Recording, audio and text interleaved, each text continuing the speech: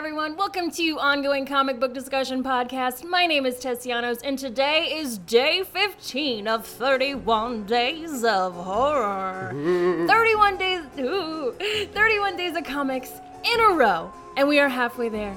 To follow along on this pumpkin-flavored hayride, please follow OCD on Instagram at OCD Podcast, Facebook at facebook.com/OCD Podcast, and Twitter at Ongoing Comic Pod.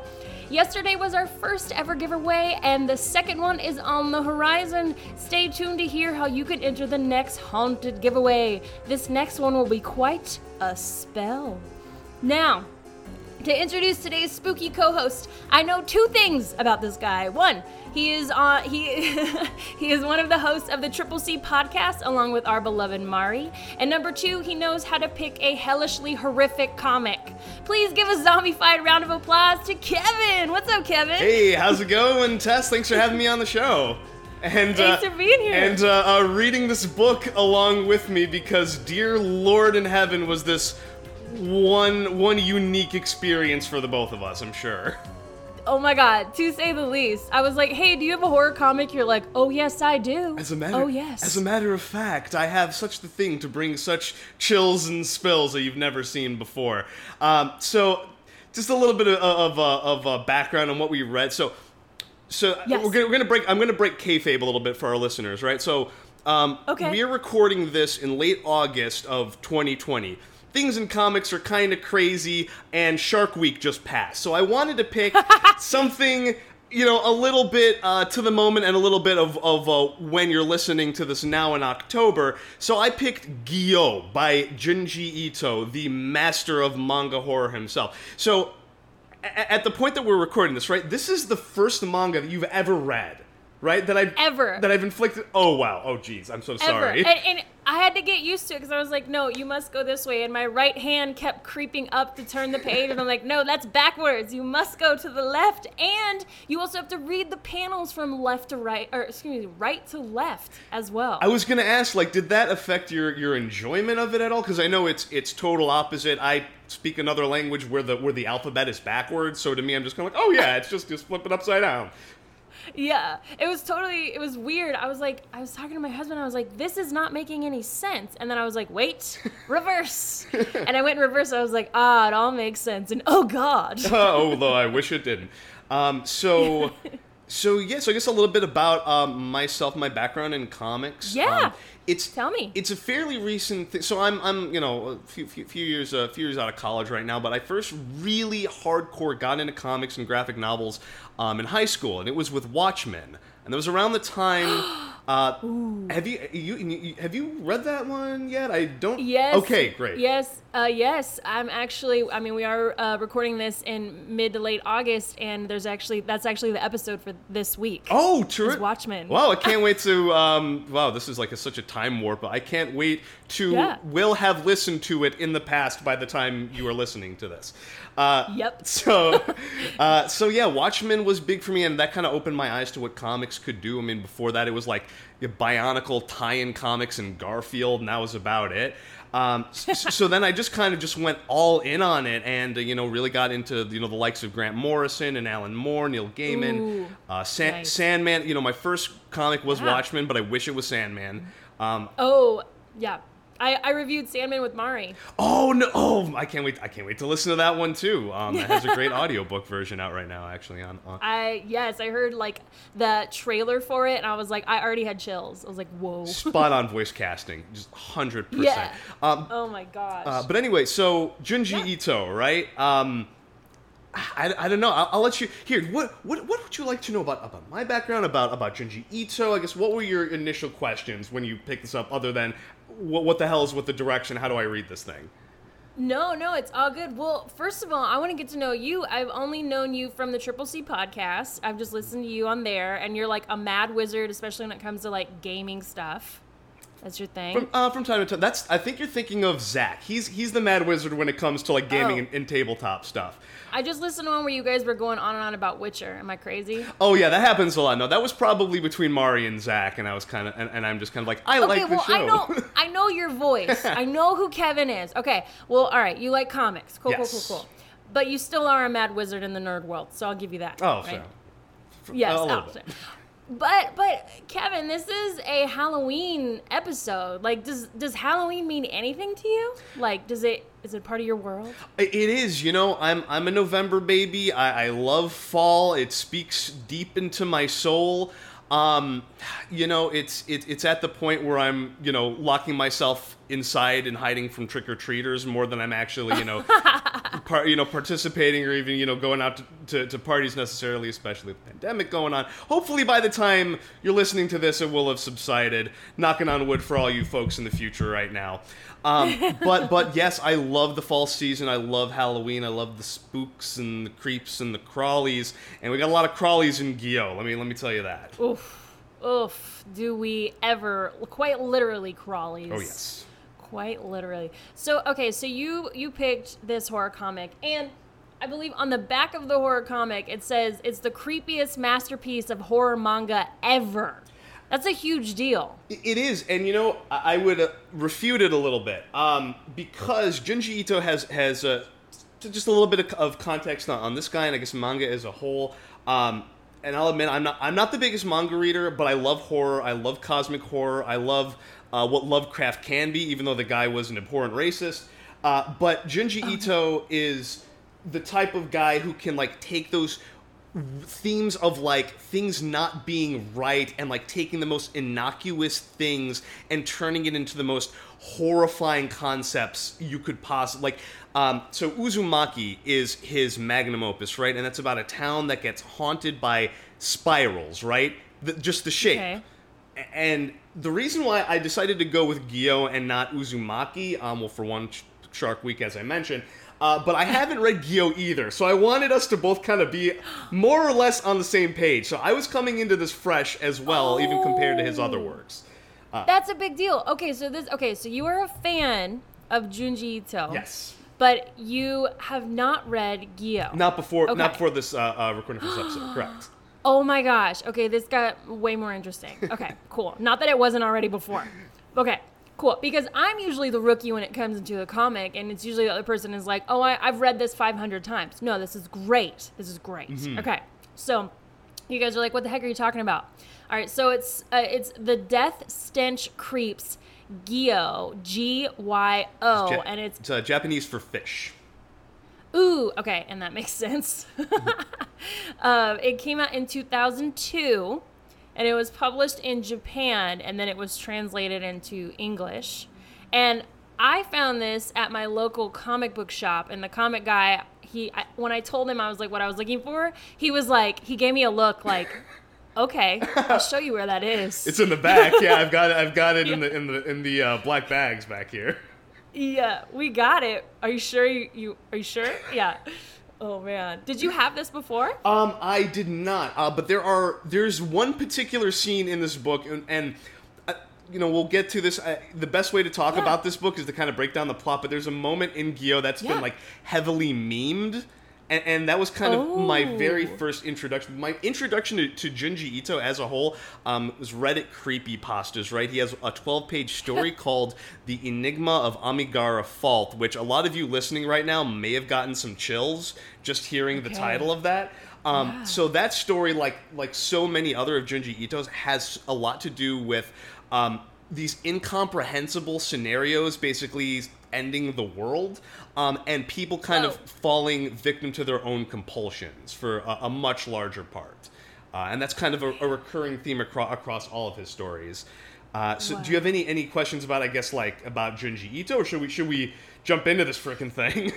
Let's do it, man. Let's do it. Okay, so let me give you guys a summary. Are you ready? Okay, everybody take a deep breath, including us. Pinch your nose, maybe.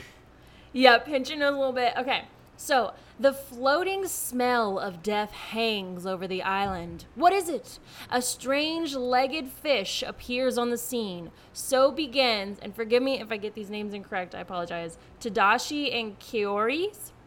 Yes, maybe. Tadashi and Kaori. I'm not 100% certain myself, but that's what I read when I read it. That's our main characters. They spiral into the horror and stench of the sea. Here is the creepiest masterpiece of horror manga ever, from the creator of Uzumaki, Junji Ito. Hold your breath until all is revealed. Something's rotten in Okinawa. Yes. Oh, yes. Absolutely. And we start this underwater, which is very appropriate. Mm-hmm. Yes. He's scuba diving. We've got our main boy here, Tadashi, and he's scuba diving, and he runs into a shark, and we're like already scared, right? Yeah. He's up against this like, so just to set the scene for you. So Tadashi and his girlfriend. Please. Kaori is in Okinawa.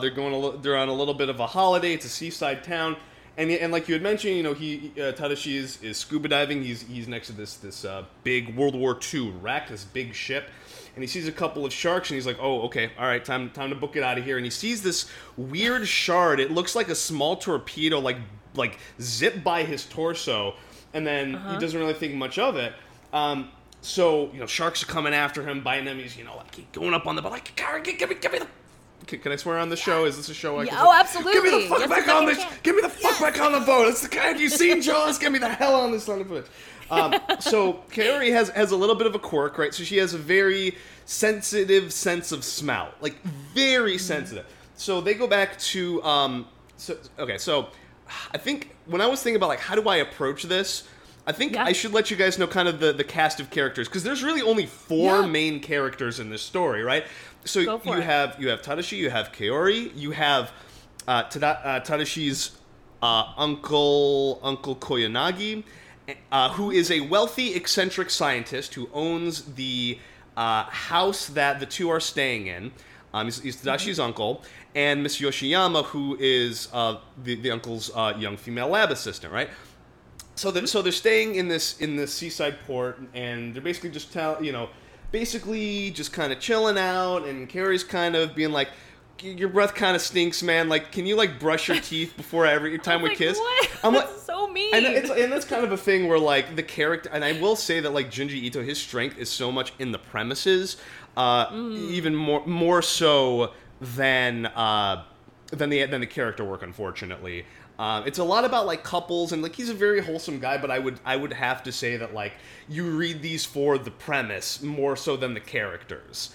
Oh, okay. I would definitely say, I mean, to a certain extent, they're more so blank slates. But anyway, they get in this big argument about yada yada, and basically like Tadashi opens the door. He's going out, and they like. Okay, hold on. Actually, let me back up a second. There's a lot to this in the beginning. So basically, they're like going on a walk, and there's this like thing in the grass that like feels like a big spider or like I don't know, like a rodent like scurry past them, and like what the heck is that? So they go back in, and they go back inside, and there's like this horrible like smell of human corpses, basically. Right. And they're like looking out, and then like they see this thing scutter around, and then Tadashi like corners it with a dresser, and he slams it against the wall after it scurries behind it, and he looks, and it's like a rotting dead fish on weird ass mechanical spider legs, right? Yeah, and when you see this, you're like, wait, does that fish have legs? Excuse me, what's happening? It's like a spider fish, right? Yeah. Excuse me, what the hell? This is all fucking wrong. This is not how... This is so... Yeah, and even like Kaori, like I was even like, I'm already annoyed with this bitch. She's like your breath stinks. I'm arguing with you over nothing. And I was like, girl, just go take a walk. It's gonna be okay. Like, chill out. But yeah, this thing just comes upon him, and she's like, it freaking smells. And he's like, I don't smell anything. I don't really smell it. What are you talking about? But the thing about him, he's like, he just wants to please her so bad. And so you get this dynamic of this couple that's like so wrong for each other. It's very right? one-sided. Yeah, so one-sided. But then you're quickly diverted from that, and your attention just goes to this fucking spider fish. You're like, what? Right, and then it's like then the mundanity comes back, where he's like, he sees this thing, and it's such like a human reaction where you see something weird you can't explain. It's like, oh, there's a fish with spider legs. It's kind of gross. I should take it outside. You're letting it out like a bug. And then, Kaori's like, I still smell it. Like, did you throw it? I was like, no, I just let it out in the grass. So he puts it in a plastic bag, and he smashes it. And Kaori starts like, he notices she starts like feeling kind of weird and feverish. Like, you know, she starts like, it's not, you know, she's not feeling good. She's just it's not good, and it's kind of inexplicable. So like I mentioned, our main man put this rotting fish corpse on some weird ass spider legs, trademark, inside a plastic inside a plastic bag, and he sealed it shut, right? So so now she's like that smell, go away, get rid of it now. When all the and you know they're chilling in the room with an open window, when all of a sudden the bag with the fish inside floats the fuck in. Oh my god, this is when I laughed out loud for the first time. Because I was like, this is ridiculous. There's a haunted bag. It's like, so this thing comes back to life, and the bag is like inflated and flying around. Yeah. And like these spider legs, like they're mechanical and they're sharp, right? If this thing tramples you, if it's a big enough thing, like, dude, that'll skewer you. You do not want to get pricked with these sons of bitches. You just don't want to do it. You don't want to do it. Yeah. So. And I'm looking at the scene, and so this bag with this fish, it's flying around chasing them. I know. I love it. I love it so much. So our main man tries to, and this is like a seemingly minor detail, but it becomes very important later. So Tadashi tries to catch this flying like bag. Yeah. And the robot leg like stabs him in the hand. Yeah. Right? He's like, ow. Yeah. It's like, oh, it's like weird. What the happened? Fuck? So. It keeps chasing her out to sea.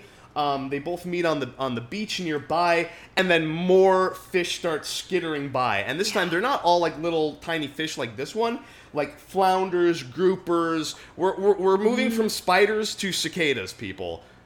Yeah, it's getting ridiculous. And this artwork so far is pretty fantastic. It's all in black and white, and the fact that anytime we see like an object kind of move through, we just see like whoosh or like whoo, like, you know, they spell out the words, you know? Yes, and that's the thing that Junji Ito does so well on this, and this is all him, by the way. This is 100% him, writer and artist. But he just... It's like he will make the art very simplistic when it needs to, and when it's horrifying, he will add an obsessive amount of detail. It's like, you know, those episodes of SpongeBob where they, like, add way too much detail to the faces? When they get really close and you're like, whoa. I don't need to see Mr. Krabs in that much detail, and you're just, like, unsettled. Yes. It's like that exact type of thing. It's a great analogy, yes. It's like, and that's, God, man, his artwork is so good. Just the renderings, a lot of the references he has. So anyway, so, you know, Carrie, she has a fever. She's not feeling too good. And we cut to we cut to a couple or a fishing boat out at sea, and they have a big haul of fish, and every single one of the fish have fucking robot legs. Amazing. I mean, we're talking like 75 fish scuttling around the hull of a ship. These poor unassuming guys don't know what the hell and like some of them. Here's my question for you, Tess. Okay. Which creature would you want to be like never want to encounter on these robot legs? Ideally, none of them. But like, what is the worst thing you could possibly encounter with these? What's going on here? This is a beautiful segue into our next character, the shark with legs. Oh my god! Holy crap! Okay, yes. Right. So, you know, we got a Jaws situation. People are playing at sea. Shark. So the sharks come in full speed. Everyone's go, oh, good thing. Oh my god, amazing. And like that was close. Yes. We were lucky. We noticed it in time. And then the shark fin turns towards the shore and starts speeding up. And they're like, oh well, that's weird. Shark opens its maw and climbs on land. There are grande versions of these spider-legged fish. Seemingly everything in the ocean is now on legs. But we don't. But here's the thing, right? We don't know, and that's the lingering question. Like, what are these legs? Well, what is this crap? Like, what? Right. What? What the hell? What the fuck? Yeah, totally. So, what is going on? And the shark chases them through the house. Exactly. So that was the often terrifying. the often meme scene, the shark attack, chapter 4, Shark Attack, where a legged shark crawls into this like house and like chases these people around like on the second floor of their building. It's I love how they keep going up. They're like, let's go up the house. We'll get out. We will run away from this shark. yeah, sharks are like bears. They can't climb. Oh shit, they can. Oh Yeah. no.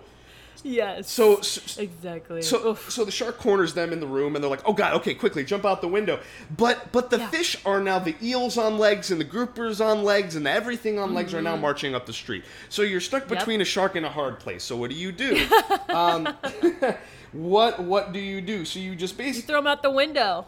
is that what they did? So basically, just keep going up and up and up. You got hammerhead sharks up in the situation. And basically, Tadashi, and I love this scene where it's like the shark busts through the door and he's like, like laying on like on a surfboard or something, and he pulls out, like, it looks like he pulls out a cross, like Oh, I didn't even catch that. It's like a wire rack or something, but it looks like he's like using the power of Christ to repel this demon shark. It's just such a great image. Hey man, last resort. So you're like, I don't know, is this right? Will this work? I don't. Okay, let me pull out like all of the charms, all of the religious symbols around my neck, just for this occasion. Yeah, I knew this day absolutely. would come. So flashback to Tokyo, right? Yes. Tokyo. The news of the mayhem, the fish mayhem in Okinawa, spreads to the city, and Tadashi and Kaori are back at home base, right? So we see like. Sharks are on land. Hunters are trying to kill them. They are not successful. Yes. There's just like these dudes like Elmer Fudd. It's amazing. It's so and that's one of the things that really sells like the scenarios every single time. The whole like the transformation of like, okay, am I imagining this to okay, this is happening but in a small scale. Oh God, this is a bigger problem. Oh God, like the new, and eventually it escalates to like the news, right? And that's like a big deal. That's a big deal, and that's like such a common like world building technique and like a thing in comics where it's like, you have something like Dark Knight Returns where like the talking heads were such a big part of that, and like while a lot of that dialogue might be a little still, it helps with the plot. It helps move it forward and kind of explains everything to us, right? Yeah. And we have the news people, like Watchmen. They use the news people like that. Exactly like Watchmen, where it fleshes out the world because you are like by like watching TV and the TV of this world, you are. You're looking at this comic, but you might as well be there looking at the TV right then and there. It collapses that barrier between, your engagement as the audience and the actual text itself. And it's really a cool technique.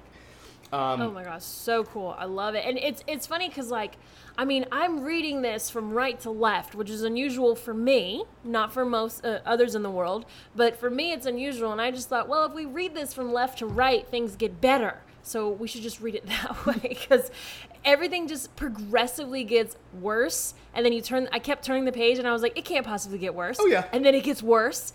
And then it gets even worse. And then it gets twisted. And then it takes a deep dive into hell. Right. It takes a right turn. It becomes completely twisted, but that twistedness becomes a new foundation for a new level of twistedness. And that's my God. And that's that's all of his stories, but that's what makes them so awesome.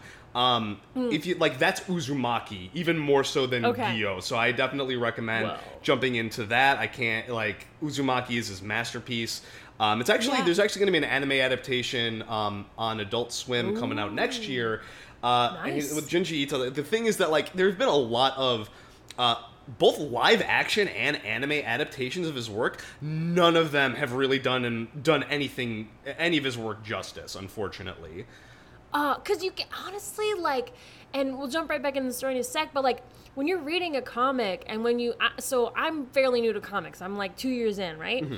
So, and I'm learning that when you go from comics to a movie, I mean, you only have so much budget. The comic is, what, $15 for us to read? But, the movie is, I'm sorry, I shouldn't say it like that. The comic, it doesn't cost $15 million to make the comic, right? Yeah, and that's such an interesting thing to where we're at in comics right now, where comics both have the potential to be this amazing, expressive art form where you have the best of prose and the best of TV and film just mashed into one thing, but it's also an IP farm for Warner and Disney to create new stories. To put out there. So to your credit, or to what you're saying, if you pick up a volume, that's like a pretty good value. You have like a chunk of story, and you don't really get that with like the individual floppy issues. And like now that people are going towards more of like the binge model, you don't.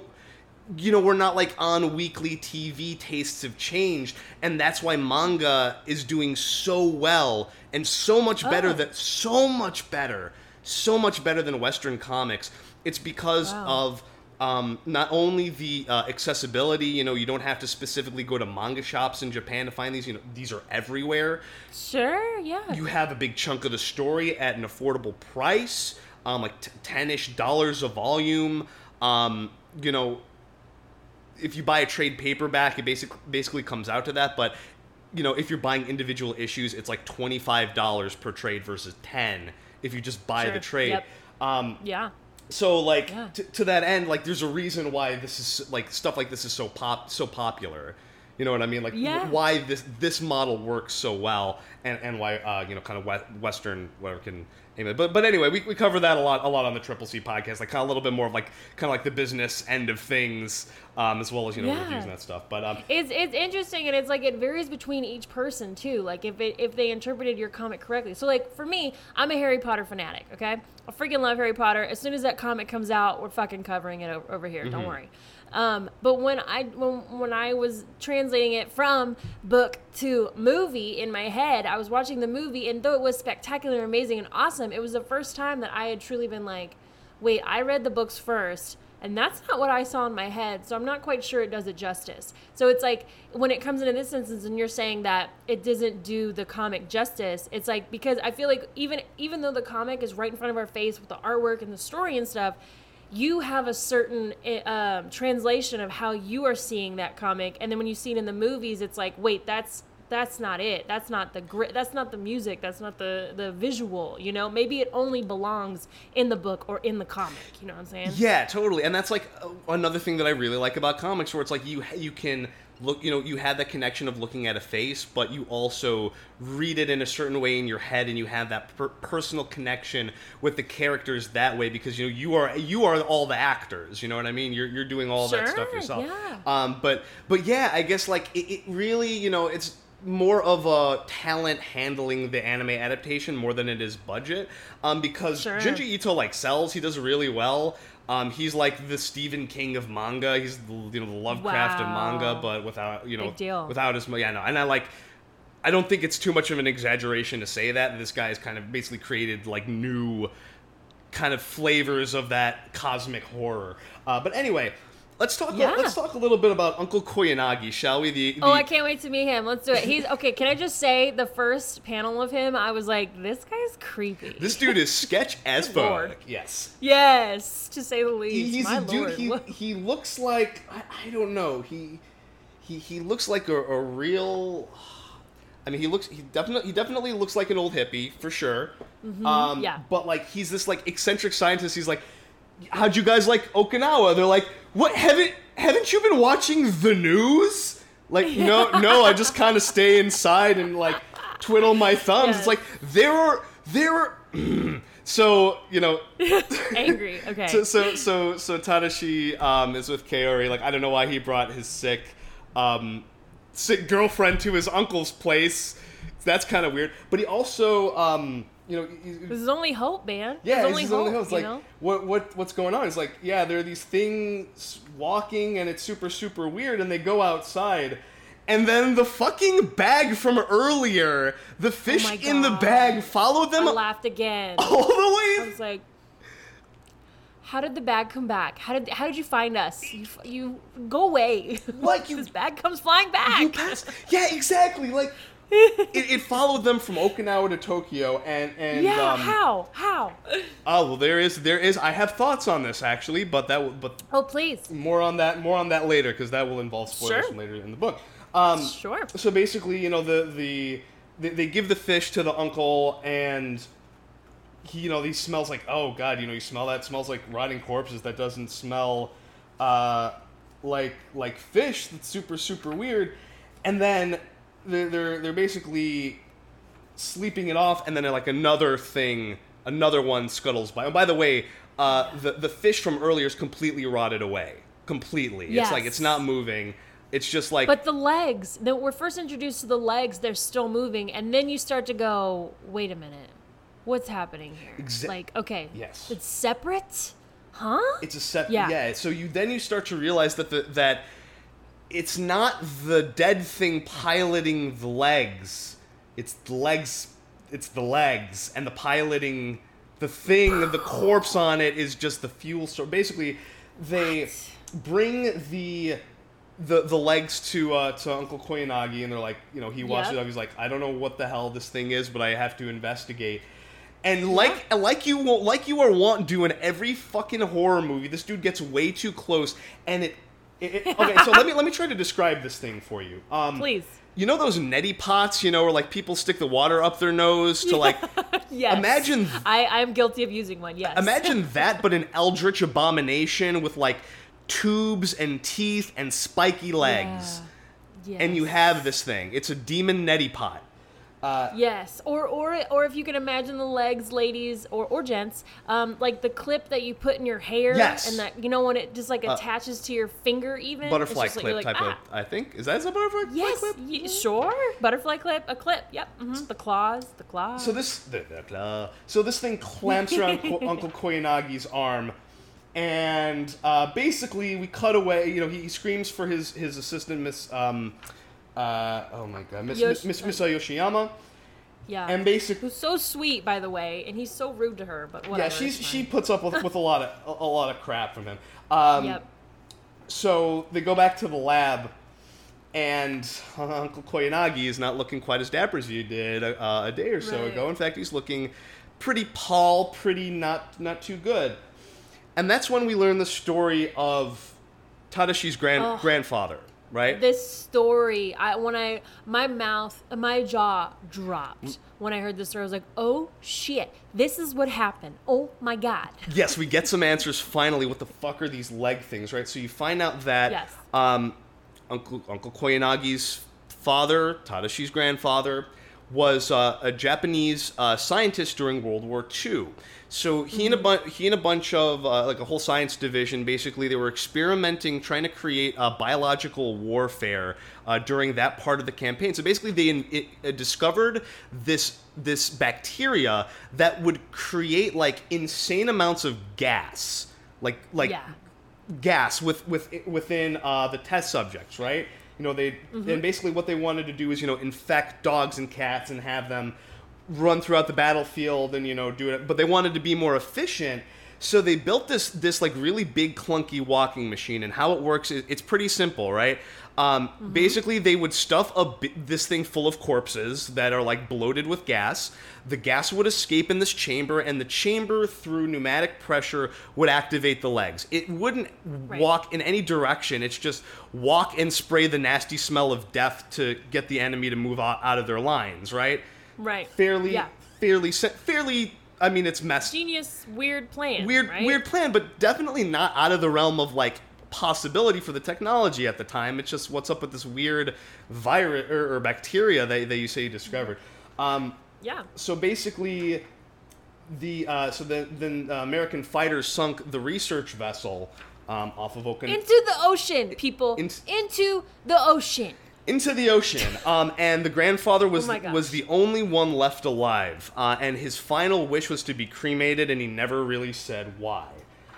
So he knew something we didn't know, and so now we know that story, and we're like, okay, I think I know what happens after this. So all of those mechanical things that he was going to put out into the world to attach to the gas things or whatever, they went to the bottom of the ocean, so they're like, womp womp, oh well, let's go home, I guess. Right? Or something, or there was something perhaps else that the scientists knew that Tadashi's grandfather took with him to the grave.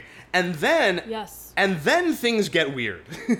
All of that was not weird yet. And then they get weird. Okay, so how are you? Okay, so this is your first time reading this. You're probably like, I love this dude. I love this writer. Of course it's going to be this weird. How are you enjoying this ride so far? I am definitely on board by this point. Like, I knew the premise up until fish zombies, and then the script flips around chapter 7 or 8 or so. Yeah. And then it gets good. It gets even better. yes, Oh my and God. then it goes in directions I could have not possibly ever foreseen in my life. Right. On any drug, you could not, even then, you could not have fathomed what happens next. Yeah, Junji- It's just, it gets creepy. You won't believe what happens next. Yeah, Junji Ito is the worst trip of all. So basically, so Kaori goes up the hallway and sees something scuttering by, like, not another one of these fucking fish. And it's pretty big, and you look at it, and it's like, oh no, that's not a fish on the scuttery spider legs. That's Uncle Koyanagi's arm.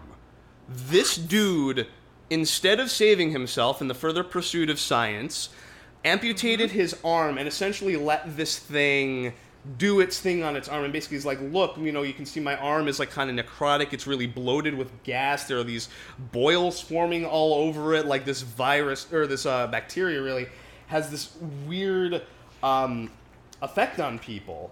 Let's see, skipping ahead. Tadashi starts to smell something foul from Kaori's room some time later. I mean, really foul. Yeah, Really. it's bad. She can't stand it. This girl, she whines so much throughout this book. I'm like, girl, go away.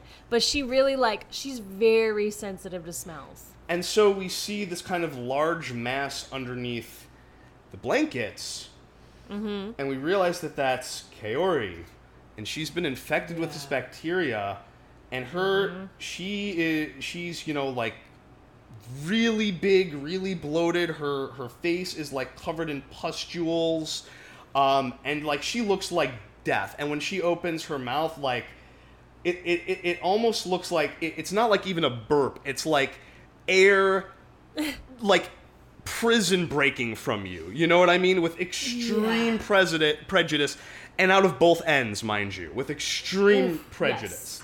Yes. It looks so painful. Oh my God. Yes. Right? Yeah. So that's. But then the city themselves, though, they're freaking out. They got these barrier nets they're trying to put on the beaches because they think that will stop the giant things coming out of the water.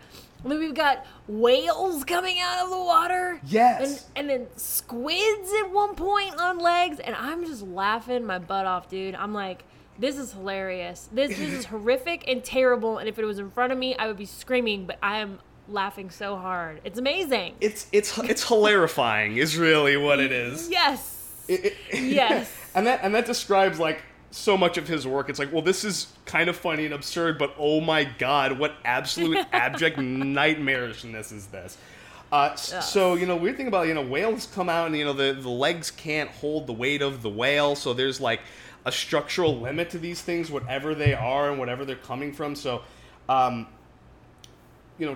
Tadashi's trying to get a hold of Uncle Koyanagi, but he's nowhere to be found. And he goes into Kaori's room and sees that, oh my God,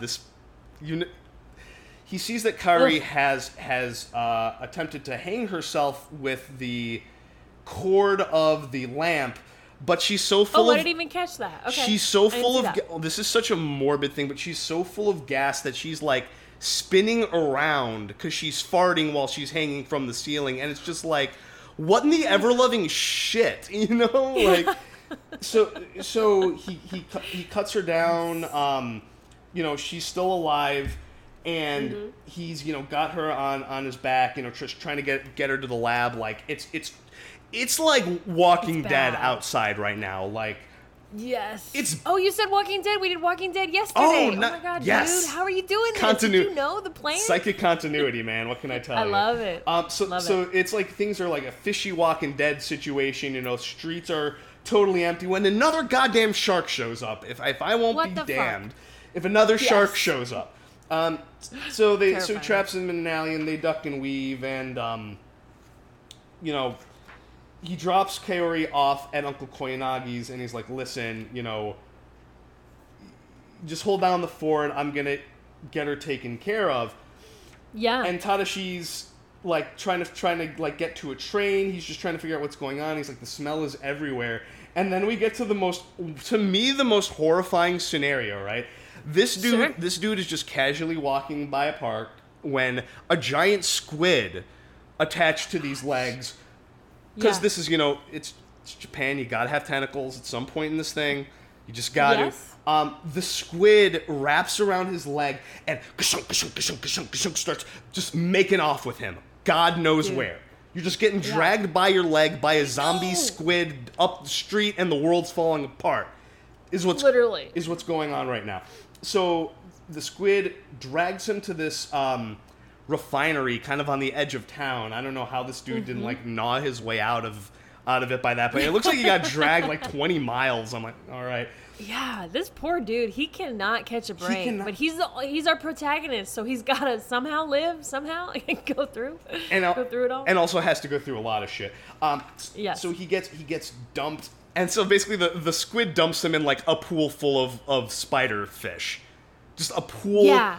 Imagine an Olympic-sized pool of giant spiders. Imagine getting pushed into that. Now imagine they're all from literally the pits of hell, and this is the scenario we find our main man in this current moment. Oh my gosh. Yes, and then there are these like ghostly things that kind of start happening to him. He starts seeing these ghost figures. Yeah. Which I didn't really understand, but I was like, all right, I'm with it. But then he kind of sees Kaori in kind of a ghost figure, and then he just passes out. Yeah, and he sees Kaori and he's like, look, you're not like, looking like you were. You look, normal, but it's like he's laying there, and he sees like these spirits for some reason, and he passes out and he wakes up in a hospital, and it's like, how long have I been out? Oh, about a month. So again, Yes. real walking. He's like, oh shit, what happened? Again, Yeah. real Frank Grimes scenario right now. And he shuffles out of the hospital. The military are like chasing down swordfish on legs, and he goes to Uncle Koyanagi's lab, and this is when, and now things start to get weird, right? Things, now they do. and Kevin. now they were. do. They actually, when I said they were weird before, they actually start getting weird now. Now. So yes. Tadashi's like, what, where is she, what, and then, and then Koyanagi's like, I'm sorry, but she's dead, but you're gonna really like what I did with her. You're really gonna like what I did with the place. So he invites her into, and by the way, the lab just reeks of like corpses, just like everywhere at this Terrible. point. And he goes into his uncle's lab. Yeah, and the lab assistant is like, I don't want to. Actually, the uncle says, yeah, she's dead, dude. Don't worry about it. It's Go take cool. a Yeah, nap." don't worry. It's all good. Yeah. And then the lab assistant's like, I can't lie to you. I need you to follow me. Yeah, I need you. And then, oh my gosh. Yeah, I need. And we see what happens. Oh my god, it's so. This is the part where it actually took my breath away, and then I kept laughing. I was like, oh, this is ridiculous. It's one of those. This part like really freaked me out. So he goes into the lab and he sees Kaori hooked onto one of the machines, but it's not the same organic looking machine. You realize that his uncle, in his infinite, sense of progress, has constructed a new modern version of these walking machines for God knows what reason, because I guess Why? human beings never cease to have bad ideas at the worst possible times. That was my takeaway from this, and that has only been proven right. Yes. So, oh my god, yeah, for sure. So she's just like looking at him, and it's weird. It's like the way that the panel is. It's an extreme close up on Kaori with like tubes in her mouth and Oh my and, God. and like Just if you just go like Google search this book, that image will pop up first. yeah, major content not safe for work warning for anything involving this book.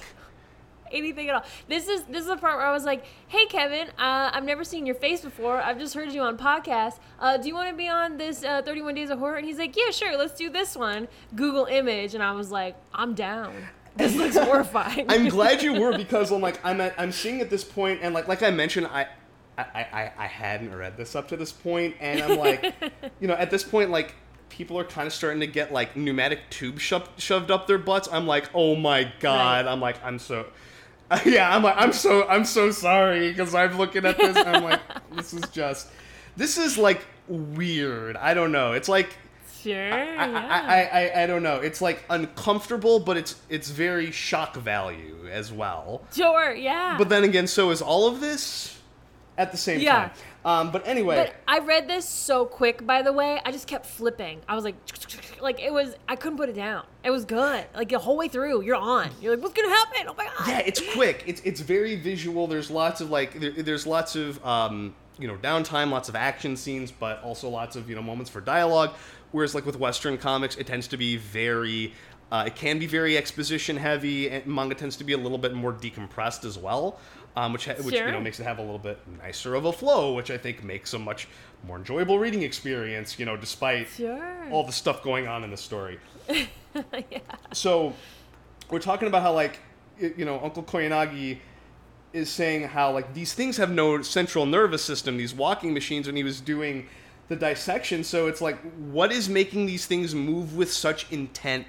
Purpose, if it's just like gas bags on pneumatic legs that should just go in one direction based on gas pressure, and that's it. Like, what is making these things animate? And that's when Kaori, or what's left of her, bolts out the door. She books it on these legs. She goes out the window. Tadashi's chasing after her, and he's seeing like. It's bad outside. It's like every passing minute it gets really... It's so bad. Well, before she books it outside, which is important for later, which I am bringing it up, her leg actually stabs the uncle. Yes. And then she books it. That's right. Yeah. So while she's running, she completely runs Uncle Koyanagi through. Thank you for remembering that detail, because that is an extremely important detail. No worries. All good. So... Tadashi's trying to figure out what's going on. He sees, And he's outside. But, okay, let me explain. Okay, you got to help me with this. Okay, yeah. I'm trying to think of a movie equivalent where, like, they go outside and there's so much happening at once, they can't figure out which way to turn because they're trying to, just figure out which way is up. And Tadashi, right? It's a real Saving Private Ryan, beginning scene type of moment where it's just kind of like, so much is going on, but, like, so much is going on where you're struggling to fathom the premise of how the world is falling apart, let alone the speed and manner in which it is before your eyes in this story. Right. So then we get the Inheritors. Right? So the fish have been on these legs for a while. They're starting to either rot away or pop, leaving these goopy husks, these legs, which, remember, these things have a will of their own, and people are now roaming the street, infected people who are burping and farting up the street and stuff. Yes, basically, yes. Are just doing this weird, he sees this guy doing this weird dance, he's doing the dance of death or something, and then he falls into one of these things and it clamps around him and then just scuttles away. And then we see that these objects are now using people as their fuel source, right? People are now becoming infected, and that's where you have this core theme of Junji Ito, and that's the loss of self, you know what I mean? Where you go in the situation and it's like, at what point do I end and this next thing begin, you know what I mean? And that fear of losing your sense of individuality for something completely beyond your control and beyond your fathoming, and that's the hallmark of great cosmic horror, I think, and this is definitely that.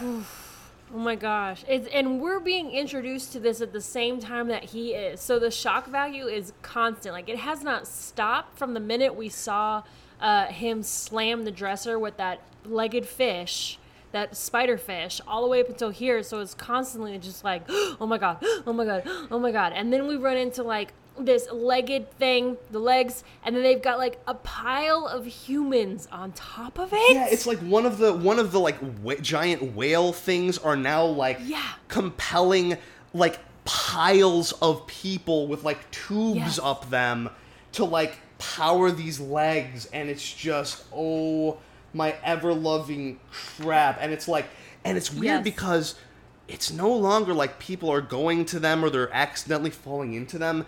These things now have a gravity, and they're pulling infected people to them against Yes. their will. And then, more ghost shit, right? More ghost shit, which they never really explain, but I guess it has to do with the gas that's going on, kind of thing. Yeah, basically like You this big walker with all of these bodies on it, emanates this aura of like all of these spirits, and they're like these energy balls are like trying to capture Tadashi, and they're chasing, and he's running away, and he steps on he then steps on one of these things, like, so now you have a thing where no matter where you step, it's like there are bear traps that will infect you with tetanus everywhere. Yes. There's no safe place. I don't know. I have no idea how Tadashi like actually gets through and, spoiler alert, survives. Because it's like it's actually insane. And then we come upon my favorite part, and then things get weird. Oh yes, I love this. And then things get weird. We've got the death stench. Ready for it? Circus. So I was half asleep when I got to this part. And Okay. I wasn't sure I was looking at what I was looking at in this book. I thought I was imagining it, or maybe I died or something, God forbid. But it's just so... I'll let you take it away, because this part is so surreal. Yes. Okay. So we've got the Death Stench Circus, and first of all, like, okay, so Kevin here is talking about like the gas is kind of pulling these humans left and right, and the gas is very much becoming a part of it, because the thing is that the disease is not in the fish. We learn that it's in the air, the gas, right? So then we start to hear music, and Tadashi's like, he's hearing this music, and he's kind of floating along to the music, and we end up at this circus, and then we meet the ringleader of the circus, and he is creepy as not hell, creepy as fuck. Like, he is, oh my god. And then he starts, like, I have the book in front of me, but I try to summarize as best as possible, but you guys just got to read this book. He does this like poem, soliloquy, monologue, just about how the gas is alive, and it's kind of, hey, look at these people. We just put the flutes right in front of their face, and they're just blowing out the gas, and it's creating this sort of music that you're hearing. Isn't it wonderful and beautiful? Hey, welcome, come on in, kid. Like, welcome to the circus. Like, this is the creepiest fucking circus I've ever been to, Kevin. It's pretty great, right? It's pretty fun for all ages, and this guy has the face of death for sure. For sure. Oh my god, just like looking at this guy, it's just, so you have like bears and more fish, and like people dressed as clowns on these walkers, like all bloated and farting and stuff. And like in elephants, and it's just like, it's like a Hieronymus Bosch painting. It's just What am I saying? It broke my mind a little bit. When I got to this Easily. part, like, it broke. Oh I'm my like, gosh. and now a circus, like, you have these, these. It's like a flea circus, right? Like, Yes. This guy, like, these things, these things are crawling on the high wires, and they're doing, jumps and leaps in midair, and it's glorious, and it's like the gas is having fun. It's really strange. It turns into an art all of a sudden, and we've got the Citrus Circus Colossal Cannon, which is packed with humans, and the only way that the cannon can shoot off is if they put this giant hammer onto the cannon of humans, and they release this gas that shoots off the cannon that releases another infected human into wherever. And there's video game logic to it, I would say. Is there? Okay. See, you have to get all the infected humans in one place. So if you want to get the special thing at the top of the big top, you have to make sure to get the right person inside the can. I don't know. It's some stuff like that. And then they've got the human flamethrower, which then it's like, then we see these faces again in the flames. Right. So this is when things get like, to me, I'm trying to understand like the metaphysical aspect of what's going on, because when you light this gas, which is more and more encompassing like the atmosphere of the earth at this point, it's you light it on fire, and just spirits and ghouls appear, but out of pure flame, right? So it's no longer gas, it's something that can hurt you. You know, it's the small catalyst that turns something from like an ethereal concept that's just around you, that's just a smell, to something that can reach out, grab you, scorch you, and destroy you. So if it wasn't real before, it's even more real now. And how about this page where it's like, it's a double page spread of just these nightmare images of like, you know, these plasmic demon beings reaching out for Tadashi. Their hands have eyes and they're bats and just, you know, rotting teeth, and, you know, just the amount of detail on it is like absolutely painstaking. I mean, that's Junji Ito, man. So he's a master. Yeah. I'm like, when is he gonna wake up and this is all a dream? Because where are we? My goodness. Oh, what we are at the main attraction for Circus Citrus, and that is a brand new type of being from this whole scenario.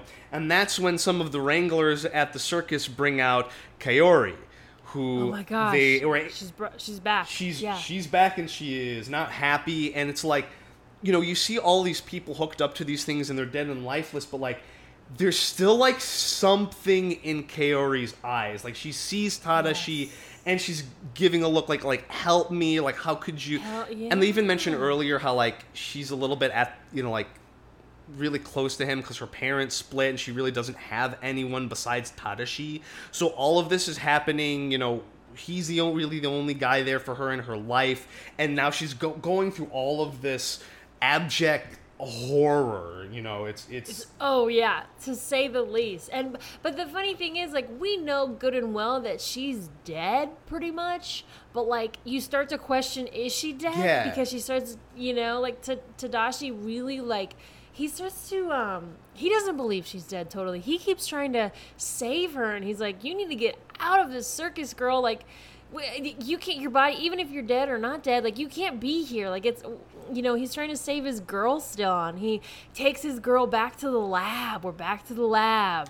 He's devoted as fuck. I've got to, like, despite how this began, like, this guy is a grade A boyfriend. You know, you got to stay loyal even when your significant other is like a gas bag for a zombie walking device, you know. Right. So this comic is To Death Do Us Part. This is what it means. Yes. Right? This is like, you know, a Lovecraft version of Till Death Do Us Part.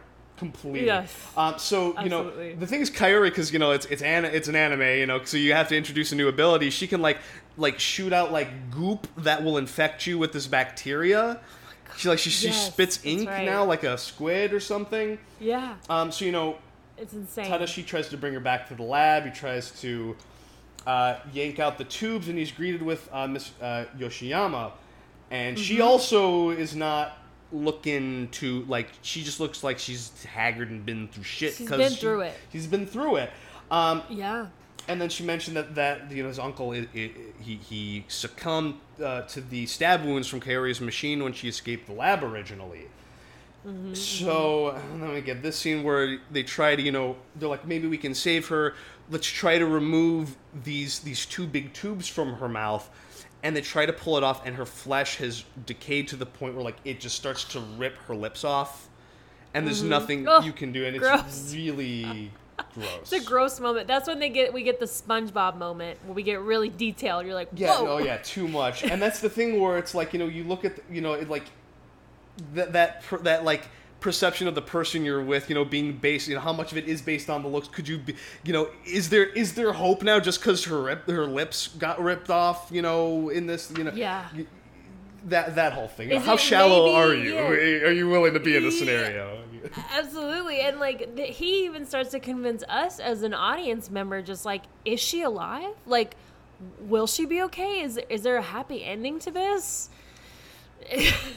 And the answer is no. Well, it's bitter. I would argue it's arguably bittersweet. But then we start to hear noises from lab number 2. Lab number 2. Yeah. So Tadashi breaks a window. He climbs in because the door is locked. And in the darkness, he looks up and he sees his uncle hooked up to this. How do I describe this?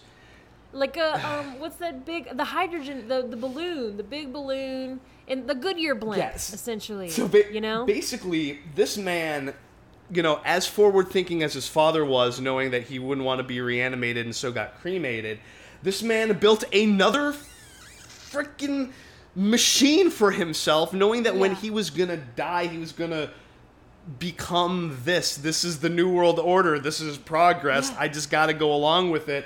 Once I go to the other side, I'll be a big blimp dude. I'll have that big blimp energy, and it'll be all good. Yeah. So basically, he uses he invented this device. When he would die, his internal gases would fill up this balloon, and then he escaped. Oh my God! This was the most ridiculous shit. Yeah. This double-page spread of his corpseified uncle on a leggy walker hooked up to a blimp, escaping a hangar, and then he goes down. So good.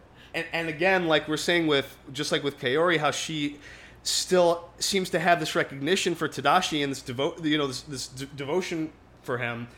Uncle Koyanagi is pissed the fuck off. He's clearly in there too, but he's not thinking the same things. So I don't know why he's so mad. Like, why did you bring this upon me? I was just chilling inside, not watching the news, and then you had to inform me. I'm a man of science, and you had to inform me. What the hell? But I also love that he's like, oh, you guys got some little fishies, some little guppies running around on legs. I'm gonna fly. Oh, that's. I'm gonna make sure I fly. Oh, that's cute. Yeah. I'm gonna be as the That's zombie so Wright brothers. So fuck all y'all. So, Zombie Wright brothers, exactly. So he oh God.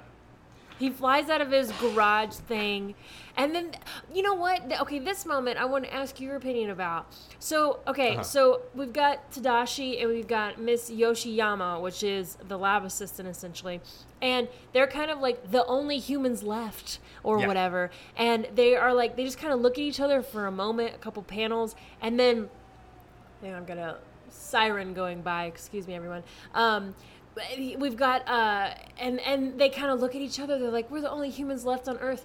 And Kaori, who is she's DEAD, you guys, so we think. And then we've got Uncle Crazy Man over here, and they just both have this jealous moment.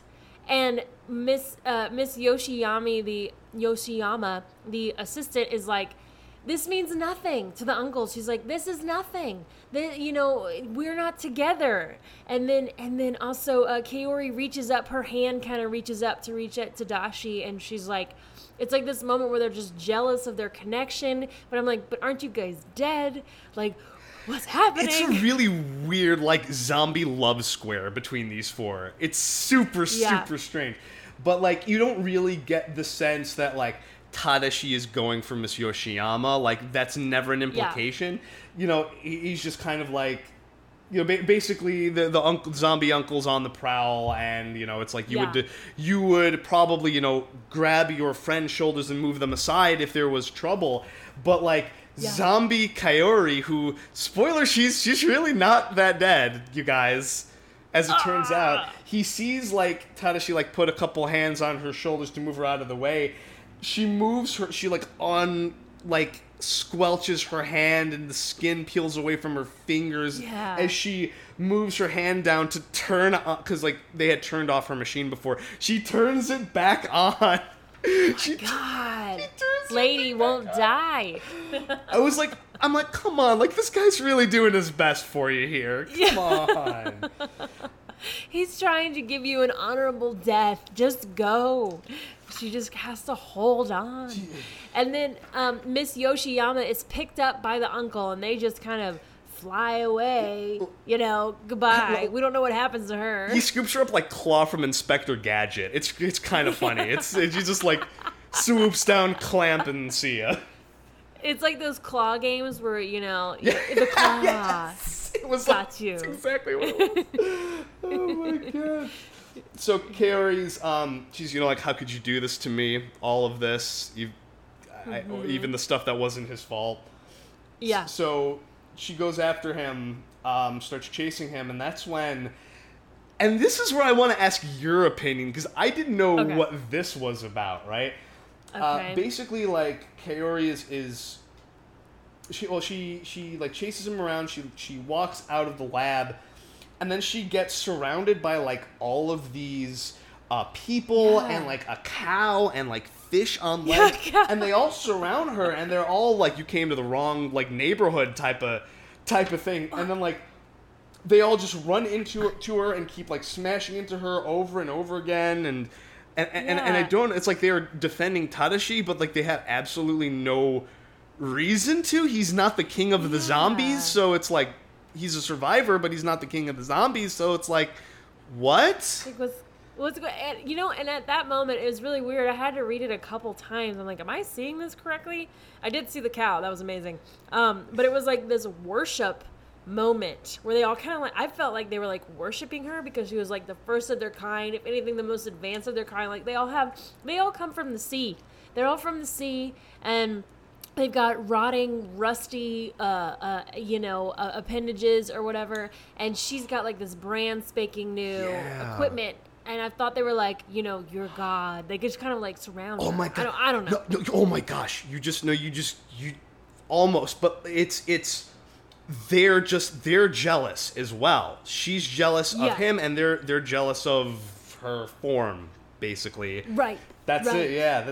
Yeah. She was the first of their kind, really. She was the first one to turn, or whatever you want to call it. It was like a it's like Stampede Huddle moment. Yeah. Yeah, it's like the fax machine getting angry at the cell phone type of situation.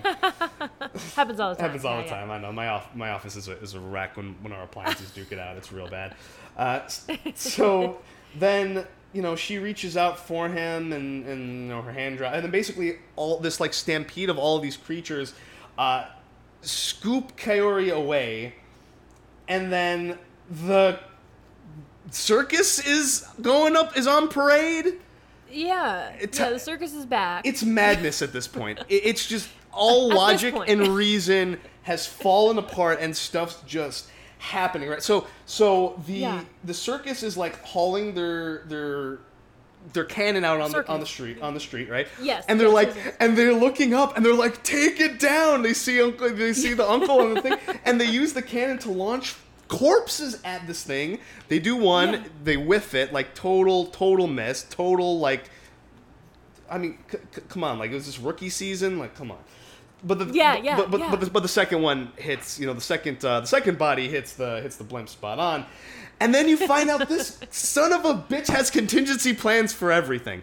The blimp pops. He knows. The blimp pops, right? But the blimp then turns into a pair of wings, a glider, like a bat wing. Like bat wings. I'm like, are you kidding me? Are you kidding? It's insane.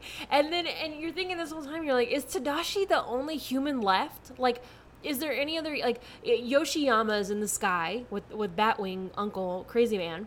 And then we meet these college guys from Kyoto University, and they have this moment with Tadashi, and they're like, we want to figure it out. Do you? And these panels are just Tadashi's face, and he's like, duh. No shit. Of course. And that's weird. Yeah. So this is kind of my thing where I think like Ito realized he needed to explain why Tadashi hasn't been infected yet. Because like he's been he's been stabbed, he's been in all sorts of situations, and they basically just kind of hand wave it away when he meets the students. Like, oh, I guess we're all immune, and that's really all we get. That's really all we get as to why he even survived. Like, oh, I guess some of us are immune. I don't know, but it's like all this craziness, but that was like the most simple part of the story is, oh, you're immune, and then but then they go into like what these things could possibly be, and this is where my mind started to go crazy with the metaphysics and what all this is, right? So basically, one thing is like a state of these students were like these devices don't have any seams, they don't have any rivets, they're like an organic being in and of themselves. Right. What if they're self-replicating, what have you? Like, what if they're like bacterial macrostructures, right? Like, what if these things are made from the bacteria that was developed by the scientists? But here's what I think, right? I think the bacteria that the Japanese scientists developed was a portal to the spirit world. But the spirit world does not exist like on a macro scale necessarily, but on a nanoscopic scale, right? Your soul shrinks down to like the smaller than a plank. And basically, you know, like just like how Dr. Manhattan reconstituted himself from the ether, these vengeful, angry spirits of these soldiers and these scientists just willed themselves back into existence in the form of an angry bacteria that not only infects people, but like creates the structure that all these people before they died in the war devoted their life to creating this walking machine. So when eventually their souls reconstituted in the physical plane as bacteria, it's like, you know, that's like the form they remember. Right, because the one thing he really does not explain is this ghostly spirit realm that happens throughout the entire thing. You're just kind of left to your own devices, like, no pun intended. It's like they just kind of come in and out of the scene, and they're familiar faces. And yeah, exactly. It's like, that's the one thing we don't know. What the heck is going on with that? So that's very possible. Make no mistake, folks, this is a book about haunted farts. That's at the end of the day, this is a book about haunted farts, and I think that's a message we can all take home and really internalize. But we're in the home stretch here. We're just about at the end. You know, we get this little exchange with the students, and we don't really know. God knows how much time has passed since Kaori got swept up by the previous generation of technology, and then he finds her like bombed out in a field. She had been like scorched. Like, you know, someone Molotov cocktailed her, or, you know, something. And then the ending of this is just so... I really don't know how to take it. He's basically... he sees, like, the scorched husk of his girlfriend, right, in a field. Right. While, by the way, like, at this point, like, the invasion of the dead is total, right? They are marching on land, on other nations... Yeah. And they're just going to keep spreading this disease until there's nothing left. And I think the idea is that, like, once you become a spirit, you now reside as one of these things and you get to play and have fun. You know what I mean? And the dead shall inherit the earth and all that. But basically he sees, like, the scorched husk of his girlfriend. He's like, Kaori, you don't smell. Looks like someone finally freed you from the smell. And then the story's over. Yeah, like... Hey! Yeah. And I was kind of like, oh, well... Oh, I was like, is there another story after this, or is it done? That's it? No, that's it. And that's the thing, right? Amazing. Yeah, that's Gyo, right? And that's it. It's amazing. You know, it's about devotion to the bitter end. It's about, you know, how technological progress never stops, even when it's a horrible idea and at the worst possible times. It's about how we deal with absolutely crushing and unfathomable crises that affect every aspect of our society to the core. And that is the theme of Junji Ito's work throughout. You know, how we deal as people, how we maintain our sense of self, and at what point does the self become something else, you know what I mean? And how fluid is it to begin with? It's weird and sci-fi and, like, a little bit spiritual, but, like, here's the thing. Every single Junji Ito character is doomed from page 1 in every one of his stories. They are they are always doomed, because it's not about the survival, it's about the scenario, right? Like, how could this have happened, and now that this has happened, if we work backwards, what does this say about the nature of, like, consciousness and the soul? You know, that... Yeah. It's a lot of that, and I love comics that are about that, you know what I mean, that get you to engage with, you know, your own even day-to-day experience of moving through life one moment at a time and getting to, like, shine a microscope on that and look at it in a different light, you know what I mean? As bad as things are right now in August of 2020, you know, at least we don't have zombie fish walking around stabbing us. Hey, don't say that too loud. Oh God, who knows what 2020 has to offer? Good Lord. That's the next thing. Please no. Oh my gosh. No. I know. I was gonna say I'm by the ocean. Well, you kind of are. Are you by water? We are very close to the lake. We would be just as screwed as you are. Okay. No. So yeah, you never know. Maybe a little less. Maybe a little less screwed. I would be concerned about the stingrays and the manta rays. Ooh, they didn't even get to that. I was like, are we gonna have some, like, I really wanted some like sunken pirate ships to come out of here or something, and the guys that died on the pirates from the pirate ship. Like I wanted to really dig into, or mermaids, or like I wanted like the ghost ship of the research ship that got destroyed. Yeah. Or something, like have it like yes. And then like the very last panel, like have it like hang, or like even have these things like pulling it in the sky or something with like an imaginary tether. That would have been a pretty cool image. Wait! I just realized we never figured out what happened to Miss Yoshiyama. She's just gone. Oh yeah. Yeah, no, she's gone. No, she's gone. Bye. Yeah, bye. Yeah, she might be immune. We don't know. Never. She's gone. We don't know. Like, okay, so like though we have gone step by step through this book, and bless you all if you held on that tight and you're not like shaking in your boots, but like even though we've said the story exactly how it went through, like to experience the book firsthand is a whole nother experience, because the visual aspect is probably 75% of this book, right?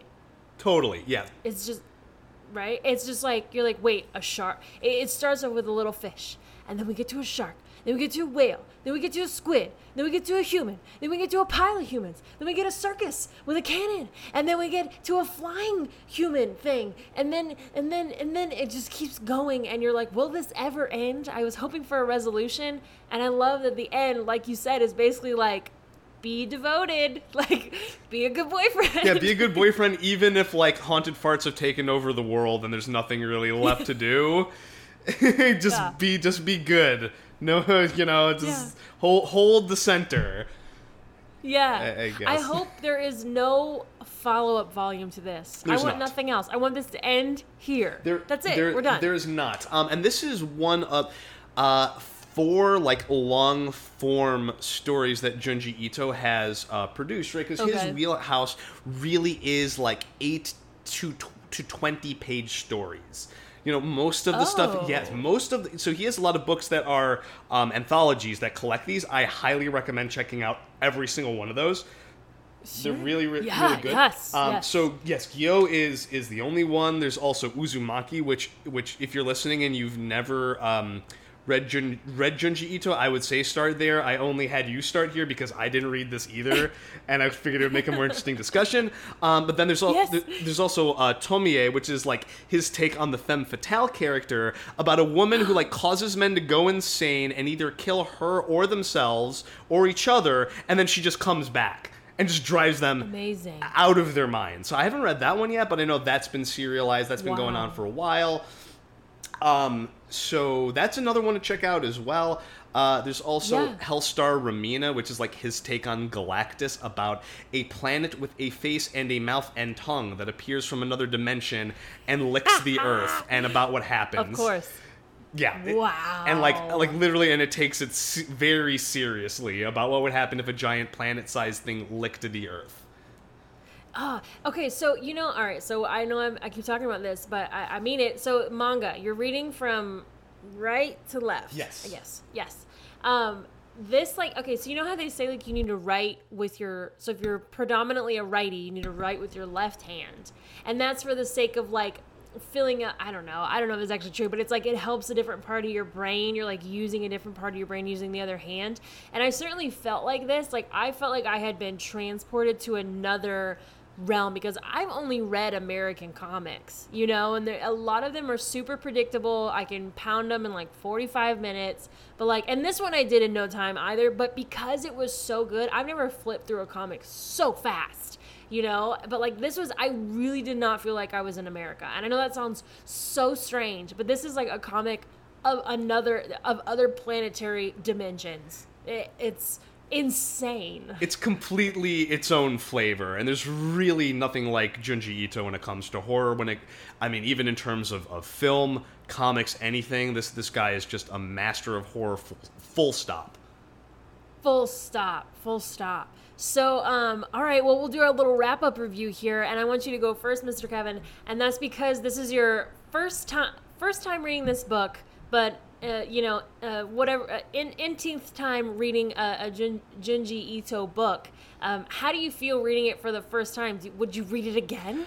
Ooh, So I know you usually do a rating, and since I'm kind of comparing this to a lot of his other works, Uzumaki being like an absolute masterpiece, this being a little bit less, I would give this about 4 ghost farts out of 5. 4 ghost farts out of 5. Oh wow, 4. Seriously, pretty good. 4. Why 4? Pretty good, but it just like I think my expectation, like Uzumaki is like the Watchmen of horror manga, Ooh, so it's like wow. it's a really tough. It's a tough comparison when you're putting it up against that, and like that is 3. That's like a third longer than this even, and again it keeps escalating and escalating and escalating, but based on the concept of just the spiral, the shape of the spiral. It gets really crazy. So what did you think about it overall? I mean, this being your first manga, right? Would you read more manga? And would you read more Junji Ito specifically? I would read more Junji Ito because sometimes you just need a good mindfuck. Yes. Like, and this is the place to get it. My God. But when it comes to manga, I'm open to anything. And this is OCD's first manga review. This is my first manga review. So it's a big deal. I've been wanting to dive into this because it is so like, it's outer worldly for me anyway, in this comic specifically, but like manga in general, like I'm down, like I'm just down for anything, honestly, especially when it comes to comics. I haven't known of another manga, or nobody's ever like suggested another manga story that to me, so I don't even know where to start. I'm glad that I have started my manga journey, but I'm down to start. I mean, do you have any other suggestions other than Junji Ito's? I have a couple now, mind you. I'm still building out my manga repertoire as well, but I think you would really like Death Note. Death Note, right? Death Note. So this is a story about basically like there are death gods, Shinigami, and they have basically how they manage death is that like they have like a spiral like notebook from school. It says Death Note at the front, and basically if like there are lots of rules and regulations and how it works, but basically if you write someone's name and the way they die, it'll happen. But you have to, like a voodoo. Like a voodoo, yeah, exactly. It's basically like about voodoo. It's like a manga take on voodoo. And basically you have like a guy who found the Death Note, and he's kind of getting a bit of a god complex. Like, I can right all the wrongs of the world if I, just use this thing. And he has this, like, horrifying, like, really creepy, but also really funny and is a great character, his own, like, death god that follows him around forever now that he has the notebook. And then there's another character who's an investigator who works for the government who's trying to take him down. So it's this, like, cat and mouse chess game of, like, okay, I do this, and it's, like, really, it's Socratic, right? It's all about, like, philosophy. Like, if you had the power, like, over death, what does justice mean? Could you or should you enact it with that kind of power? So that's one I think you could recommend. That's 6 volumes. I'm working my way through that too. But that seems... Is that a show? Yes. I feel like that sounds so familiar. Oh, yeah, there's an anime which is very well loved, and a Netflix adaptation which is not so well loved. At all. Is manga a lot of horror? Because I feel like from just this conversation, it sounds like a lot. Or maybe you're just attracted to manga horror. I am definitely attracted to manga horror, but there is so much. So like this, Junji Ito and this type of horror, which is just, you don't show this to kids. This is called seinen, seinen manga. So this is kind of like adult manga, the adult demographic. And then you have like Dragon Ball Z, One Piece, My Hero Academia, basically more of the equivalents of like your standard Cape books here in the West, and that's called shonen manga, and that pertains to more of a young adult demographic. So you kind of have to compare those levels, but basically, just like in Western comics, there's every single genre that you could find. Definitely a lot of harem manga too out there, a lot of romance, but there's sci-fi, like literally any genre, anything you could look for, there is a manga for it. So awesome. it's definitely a new avenue. I'm really glad I could steer you in this direction to this whole new corner of the comics world. Yeah, thank you for introducing me to this. It's funny because there was a couple days ago, I don't know if you've read it, it's about Charles Burns, and oh my gosh, I can't believe it's escaping my brain. Kyle will kill me. It's a Charles Burns book. Black Mass? Yes, Black Hole. Black Hole, that's one, yeah. Have you read that? I know what it's about. Okay. It seems a lot like a Junji Ito, like, body horror premise. Yeah, it's another mindfuck. And right now, so I don't know. Gesundheit. Throwing things. I don't know. I'll have to send you a picture of my comic stash that I have thus far. Please. But my horror comic shelf is just like growing, especially after this month. And the big ones that I have are Black Hole and then Gyo, which is this one. And they're officially my creepiest comics that I've ever read and that I own. Proud to own now, I will say. My goodness. Ah, yes. Awesome. I'm glad. This has to be one of the creepiest ones we've done for this month, so far. Yeah, this is officially the creepiest one. It's really one of a kind, like, even compared to Junji Ito's work, even compared to any sort of, like, Lovecraftian horror, this is really in a category of its own. And if you love comics and you love horror, even if you've never read a manga, like, pick up Junji Ito. It's a wonderful jumping on point for that entire corner of comics. Oh, yeah, that corner of a corner, and then under that corner, that's where this one lies. There's corners within corners. So many corners. Exactly. So many corners. Well, awesome. Thank you a million times, Kevin. This has been so much fun. I'm glad that you're as excited as I was about this comic and to review it. It was awesome. Oh, yeah, anytime at all. Hey, hopefully I'll get another opportunity to be on the show. Next time, I'll do the same exact thing. I'll pick a book that I haven't read, so we both go into it fresh. I love that, and I have to say this is the first time that's happened on OCD. Oh, wow. Huh. We go into it fresh. It's cool. I like this because we're both kind of like, we're both equally mind fucked. You know what I mean? Yes. In the same exact ways. But like so excited to be a part of that adventure, right? Yes, totally. And just that whole thing, like, I'm reading this like, oh my gosh, I wonder what Tess thinks of this. Oh my lord. I love it more because I've known you for now an hour and a half, and I know two things about you, which is you're on that podcast and you know how to pick creepy horror, but also I'm like, yes, I know who to go to if I need to read a creepy horror creepy horror comic. Ooh, I've got some more for you for some future episodes too. I'll keep those in my haunted gas cannon. Okay. Yes. Yeah. Awesome. Well, do you want to plug your wonderful podcast right here? Indeed. So if you needed more interviews, fresh reviews, and weekly comic news in your life, listen into the Triple C podcast every Monday. We air on Spotify, iTunes, SoundCloud, iHeartRadio, basically every single podcast aggregator out there. You can also interact with me and the rest of the cast directly via our Instagram, Facebook, and Twitter at the CCC Podcast. That's Comics, Culture, and Cosplay. And hopefully, hope to see you guys all on Monday when we upload. We're going to be I was going to talk about what we were going to talk about as of August, but that's going to be way outdated by the time you hear this. So go ahead, check us out no matter what we're doing by the time you hear this. Yes, you guys go check them out. They're awesome. If you're just getting into comics, or if you are an old hat at comics and culture and cosplay and all that, definitely go check them out. I learn something every time that I listen, and I'm having all of you on for this month, so I'm so excited. Oh, yeah. And if you're listening to this in October, Josh, he is doing, you can go back to the August episodes, and Josh, part of the Triple C podcast, he's reviewed History of Comics. We're doing a series with him, but yes, he's a part of the Triple C podcast. There are 4 of them. We've got Zach and Josh to go. We've had Mari and Kevin here. How awesome. Thank you so much again, Kevin. This has been great. Oh, yes. Anytime at all, Tess, just give me a call, and I will send some comics your way. Perfect. All right, everyone. Thank you so much for tuning in to Ongoing Comic Book Discussion Podcast.